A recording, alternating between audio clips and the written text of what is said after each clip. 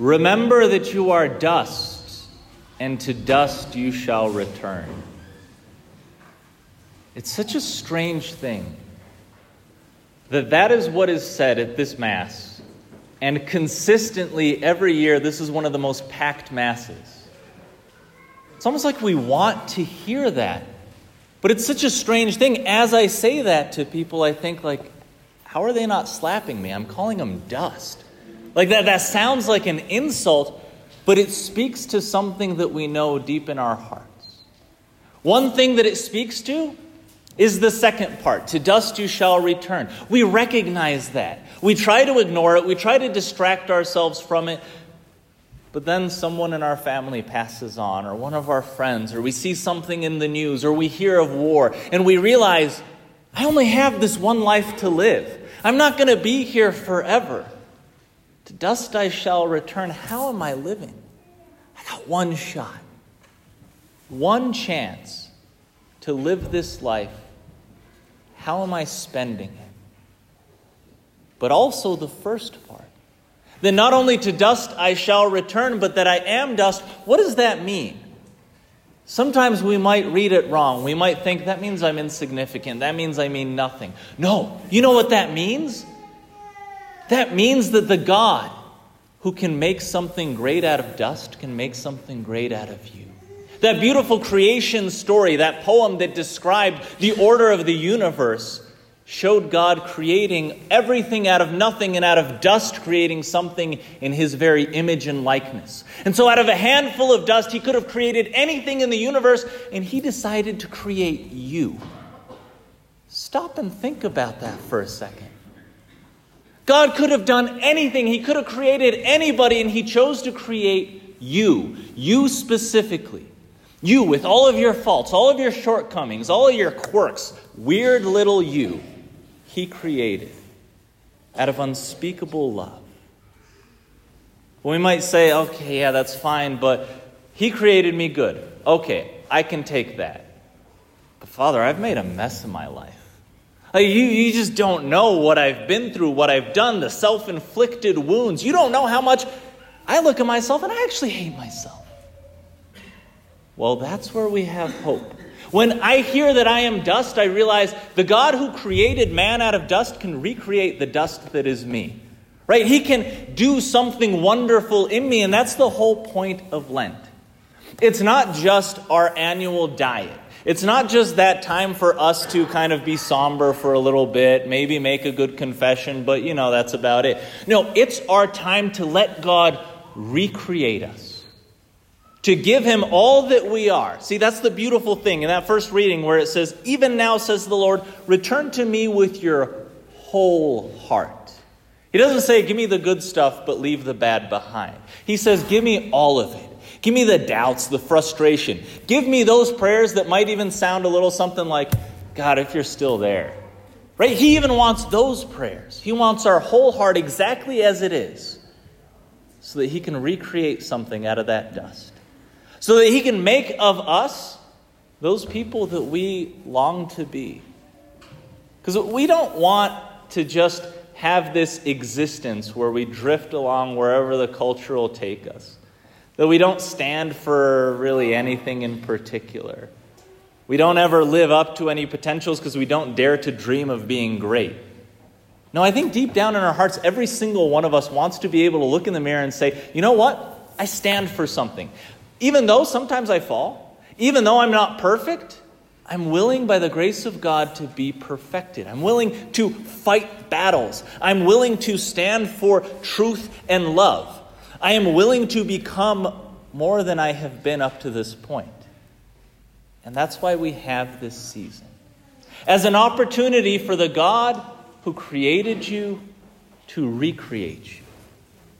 To give him our whole hearts, everything that's going on in our messy lives, and say, God, you created order out of chaos. You created something out of nothing. You created man out of dust, and you can create something beautiful out of this mess that I feel I am right now. The beautiful thing is that God made you in his image and likeness, right? Image and likeness of God the Creator. You know what that means? He wants you to co-create with him. He doesn't want you to just passively say, like, all right, do something in me. I'm just going to, like, sit on the couch eating Cheetos. No, he wants you to actively participate in your recreation. And that takes the form of a battle. That beautiful collect that we had, that prayer at the beginning of Mass where I said, "Grant, O Lord, that we may begin with holy fasting this campaign of Christian service, so that as we take up battle against spiritual evils, we may be armed with weapons of self-restraint." That made it clear. There's a battle going on for your soul. You've been taken captive. But God's telling you how to fight your way back. He's saying, I have already gone behind enemy lines. Right? That's what he did in the incarnation. He came and he said, I will take all of the fire on me. Right? I will take the greatest punishments on myself out of love for you. But I don't want to do all of this for you. Even though this salvation is a free gift, it's a gift that you can only unpack through living it out. Through actually striving to participate. And so we have Lent. The disciplines of Lent, those weapons of self-restraint, are for us to be able to fight alongside Jesus for our freedom. Because over the course of the year, we get ensnared, we get enslaved to so many little things. And all those little chains that chain us to this world, to our insecurity, to our fear, to the opinions of others, to our love of comfort, to our maybe turning in on ourselves and only ever seeing the world as if it revolved around us. All of those chains, they might seem small, but one after the other ends up weighing us down, chaining us to this world, making us prisoners of so many things. And God says, I want you to be free. I made you to be free. I'm going to fight for your freedom. Will you fight alongside me? And so as we think of what disciplines we're going to embrace, we realize we have a God who can recreate us just as surely as he created us the first time. We have a God who just loves the idea of us so much that he's willing to fight for us. Will we let him recreate us? Will we fight alongside him?